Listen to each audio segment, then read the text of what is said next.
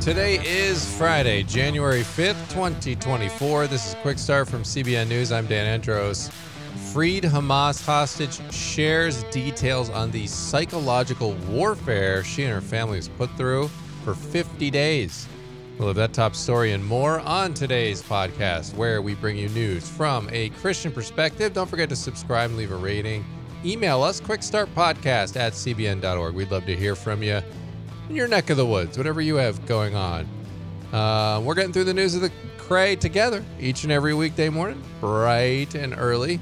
And look, guys, I'm just proud of myself on this Friday that I have not said 2023 at the beginning of the show instead of 2024. I usually am good to do that for at least a week, where I keep saying the old year on the new year. Am I alone on that?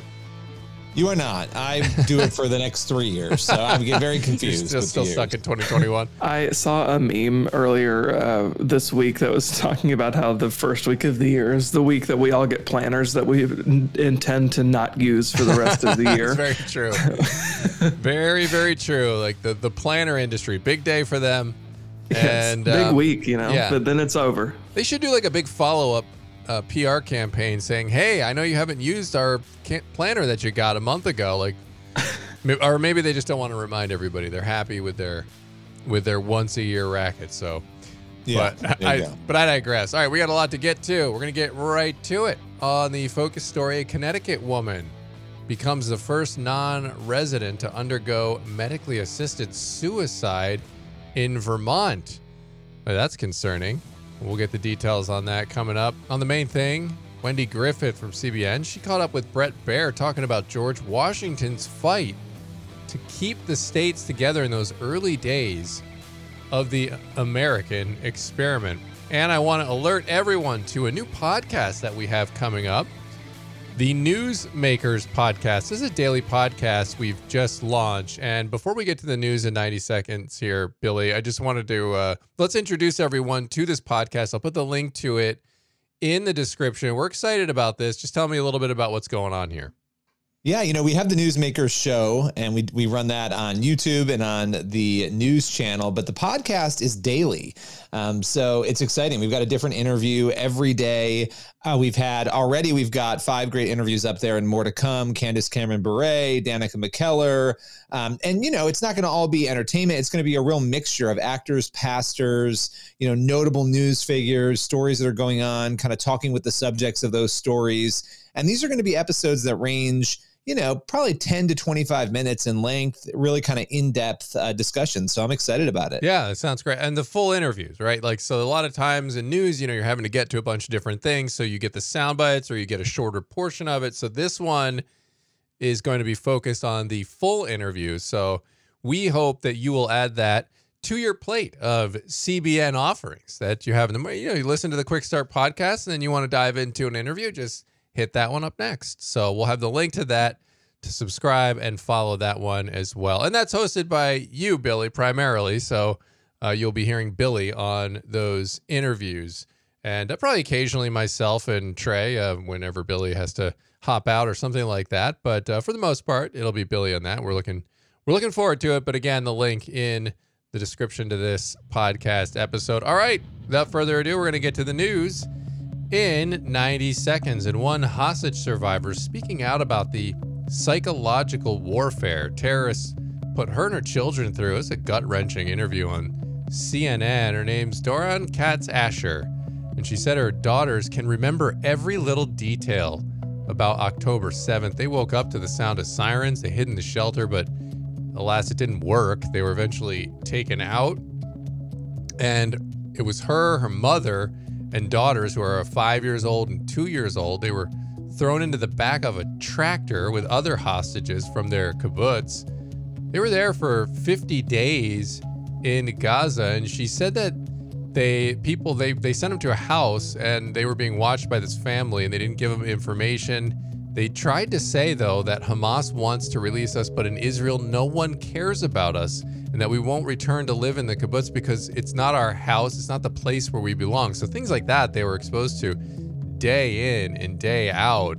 And eventually they were taken to a hospital, which she said is a so-called hospital, which is interesting because she said that's where they hid the terrorists and they hid all these hostages in the hospital, which is exactly what Israel said they were doing. Christian leaders and ministries are banding together to support a call to fast, pray, and worship from January 8th to 28th this year. It's called the Roaring Twenties, and you can read more about that over at cbnnews.com. Guys, I mean, we're hearing more and more about these experiences from Israel. Of course, I mean, we've heard some of them, but this one offered a little more insight that I hadn't seen yet when she talked about they were initially just at the house of a family. Don't know what the details are on this family, but there were some kids that were like watching over them to keep eyes on them all the time. And the fact that they subjected them to that sort of, like she called it, psychological warfare, trying to say, oh, they don't really care about you back there. They're not coming to get you. And she said they never believed them, but it was still difficult to hear. And obviously being in the middle of all that, they're hearing the explosions, they're hearing gunfire, which also made them know. She said, look, we knew we're hearing all this gunfire. We're hearing the explosions. We're hearing it get closer. We know they're doing something. They're trying to either come get us or get us freed. So, and then now she's living with the guilt too, that her father is still there. Or actually, I believe it might be her grandfather. I don't know the detail on that. I'll check here in a second. But one of her relatives that was taken with her still there, even though she and her kids were released. So gut-wrenching stuff. Yeah, it's really just heartbreaking, to hear these stories and to get more insight, right? There's sort of the assumption of what's going on. You hear murmurings, but now that we're hearing the real stories from the people who have gone through it, it's as horrible and horrific as we thought it was going to be. In fact, it's even worse, some of these accounts. And so, we have to make sure people understand how bad this was and that they grasp the gravity of what unfolded here. And we've got to be praying for these victims and also for the captors and the people at the center of Hamas leadership, that they would have changes of heart. Yeah. I think something too is to realize that collectively the Jewish community has been consistently throughout all of time has been marginalized, persecuted, under attack. You can look throughout scripture and you can see throughout history books.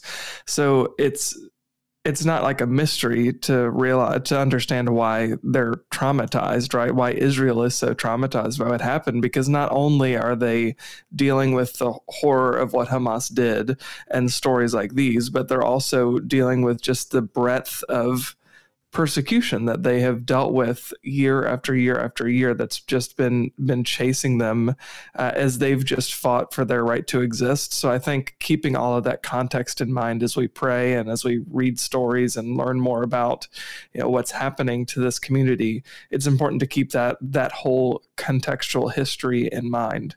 Yeah, and when you consider those numbers that more and more young people are either don't know about or are denying the Holocaust happened, you put all of that into one big picture, and it's so important to hear the stories that these people are saying so that it's ingrained. And we don't have what's happening to younger generations happen this time around, which seems to be what a lot of people are trying to make happen. They're trying to make people forget about this already or make them think it didn't happen. And it's crazy.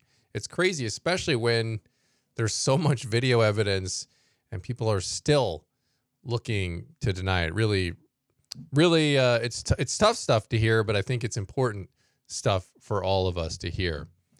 All right. We're going to head over to our focus story now. And as we mentioned at the top of the podcast today, a Connecticut woman becoming the first non-resident to undergo medically assisted suicide in Vermont. I mean, this is just a couple years ago. Or up until recently, this was something that you would hear and you'd think, okay, this is happening in Switzerland, or this is happening in Norway, or something like that. And we're in Vermont and Connecticut, the Northeast of America. What's going on here? Yeah, unfortunately, this is becoming increasingly common in the United States and just in the West generally. So 76-year-old Linda Bluestein, she traveled to Vermont from Connecticut on Wednesday in preparation for her planned death, which took place yesterday, Thursday morning at 10 a.m. Through lethal injection. It was not an option available to her in her home state of Connecticut. So she traveled to neighboring states so that she could undergo this suicide, essentially, right? It's just medically supervised. It's a physician-assisted suicide. It was her son, Jake Shannon, who kind of shared some of the details about it with local media. And previously, in an interview leading up to her decision to end her life, she said, "I'd like to be remembered as someone who never thought that second best was even in the realm of possibility, who always believed that you can make everything better." She also condemned Connecticut as, quote, "a cruel state for not offering medically assisted suicide." She said, "Our state has failed my family and many others by not allowing her to take her life." Now, she suffered from terminal bouts of two different kinds of cancer. She had ovarian cancer and cancer in her fallopian tube. And she was given essentially a 5-year survival rate, and that's only in 31% of the cases. So she didn't have a really optimistic outlook, on what the future was going to look like. And barring a miracle, there wasn't really a medically optimistic prognosis for her future, but that was ultimately why she chose medically assisted suicide. Goodness gracious. I mean, I'm just trying to put myself into that thought process. I mean, obviously tragic that she was going through these devastating diagnoses, but at the same time, you would just hope that people would say, all right, I'm going to fight this. Hey, 31% is better than 0%. Right. And even if it was down in the low percentages, even lower than that, you'd still think, I'm going to pray for a miracle here and I'm going to fight. And it's just sad that people would look at a percentage like that and then essentially just give up. And man, really, really just hard to hear that information as you were relaying it. What are some of the other states allowing when it comes to medically assisted suicide? Well, one thing too I want to note is that Bluestein and her doctor actually sued Vermont in 2022. They claimed that the state's residency requirement, Vermont required people who were going to commit medically assisted suicide in the state to be residents of the state. She claimed in a lawsuit that violated the Vermont state constitution. So ultimately, Vermont gave her a pass and a settlement, said, okay, well, included in your settlement is we'll drop that requirement for you. And then a couple months later, in May of last year, Vermont became the second state to remove its residency requirement altogether. The only other state that does not require you to be a resident to go through this process is Oregon. So the other states that allow it right now are obviously Washington, D.C., not a state, but they allow it. And then California, Colorado, Hawaii, Maine, Montana, New Jersey, New Mexico, and the state of Washington. So it's something that's growing here in the United States. Like, don't think, like you were saying, Dan, it's something that I think we often think is just happening in European countries, but it's increasingly part of American culture, unfortunately. Yeah, really seems like it. I mean, Billy, what do you think? And when you're hearing these stories, and we've covered a lot of life issues, we've covered these end of life issues as well. I mean, what's your take on all this when you're hearing the facts that happened in this one?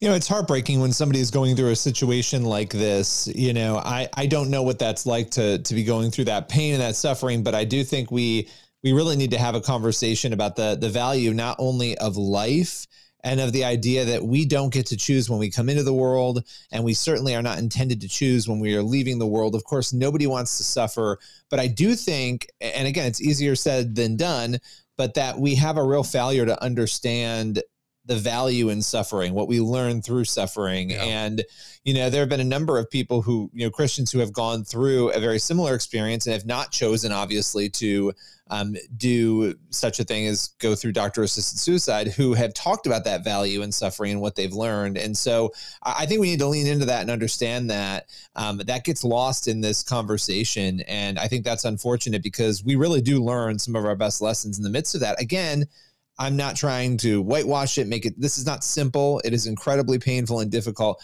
But when I hear the number 31%, that's kind of alarming. It's like, well, even if it's 0%, even, you would think you'd want to fight until the end. Right. And when I I don't know. When I see stories of people fighting to the end, I really admire that grit. Well, yeah. And I think when you look at something like this, and I think the danger here in just being okay with allowing a physician-assisted suicide is it promotes a culture of death. It really does. And when we already have a culture that's bent on abortion, when a culture is so obsessed with violence on the screen, on the big screen, and in video games and stuff like that, you just don't want to foster this idea that, well, you can just discard your life when things get really tough.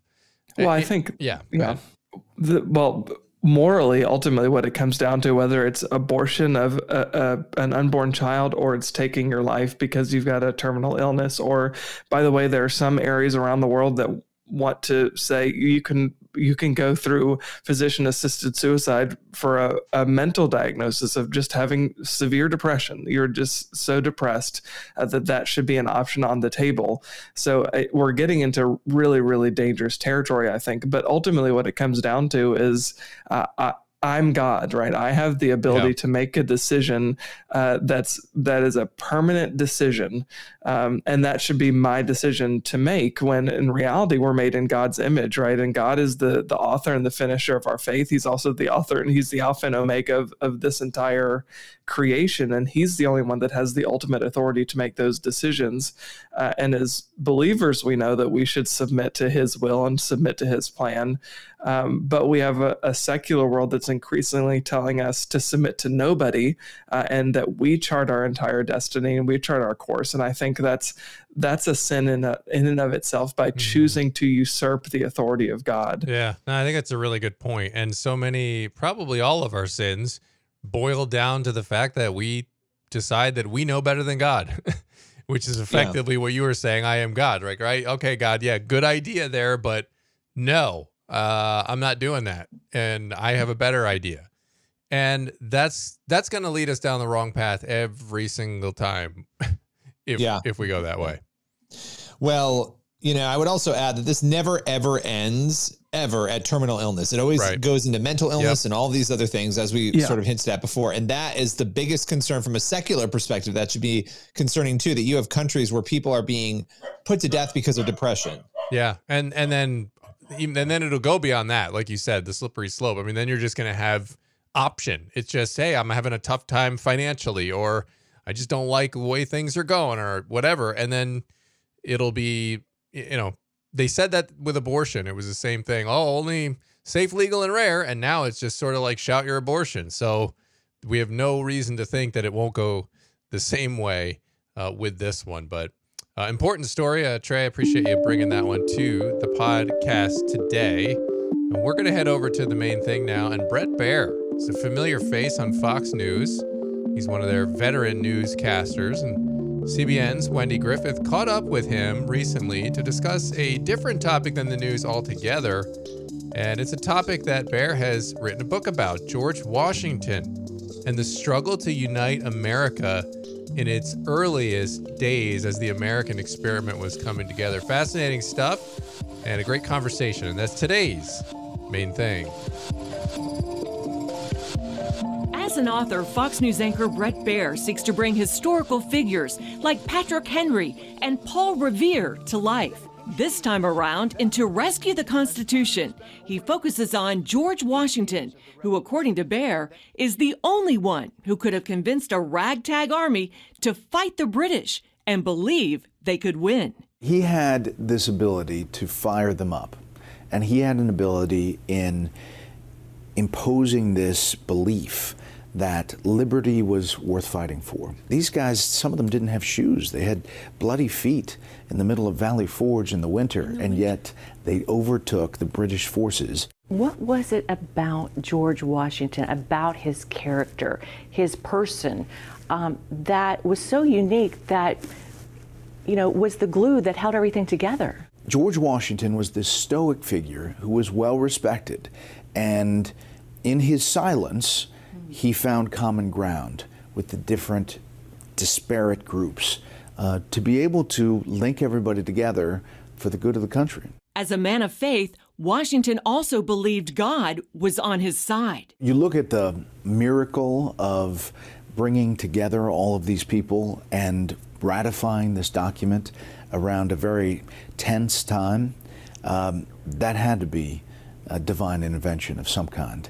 And the fact that he even survived, because he wasn't just commander-in-chief from afar. I mean, he was on the front lines with his men, and he never got injured. Yeah, and that also is pretty divine intervention, you would think. You know, it's a lesson for our times that you don't have to be the best. You don't have to be perfect. You just have to hustle and have faith. And that belief helped Washington and his army to defeat the British. But even with a Declaration of Independence, the newly formed United States of America appeared anything but united or independent. That time right after the war, it was really split, and people were wondering whether the U.S., which was not even the United States at that point, was going to go back to British rule. Despite all this, Baier says George Washington held the country together, and in 1787 came the drafting and signing of the U.S. Constitution. It's a unique document in the world,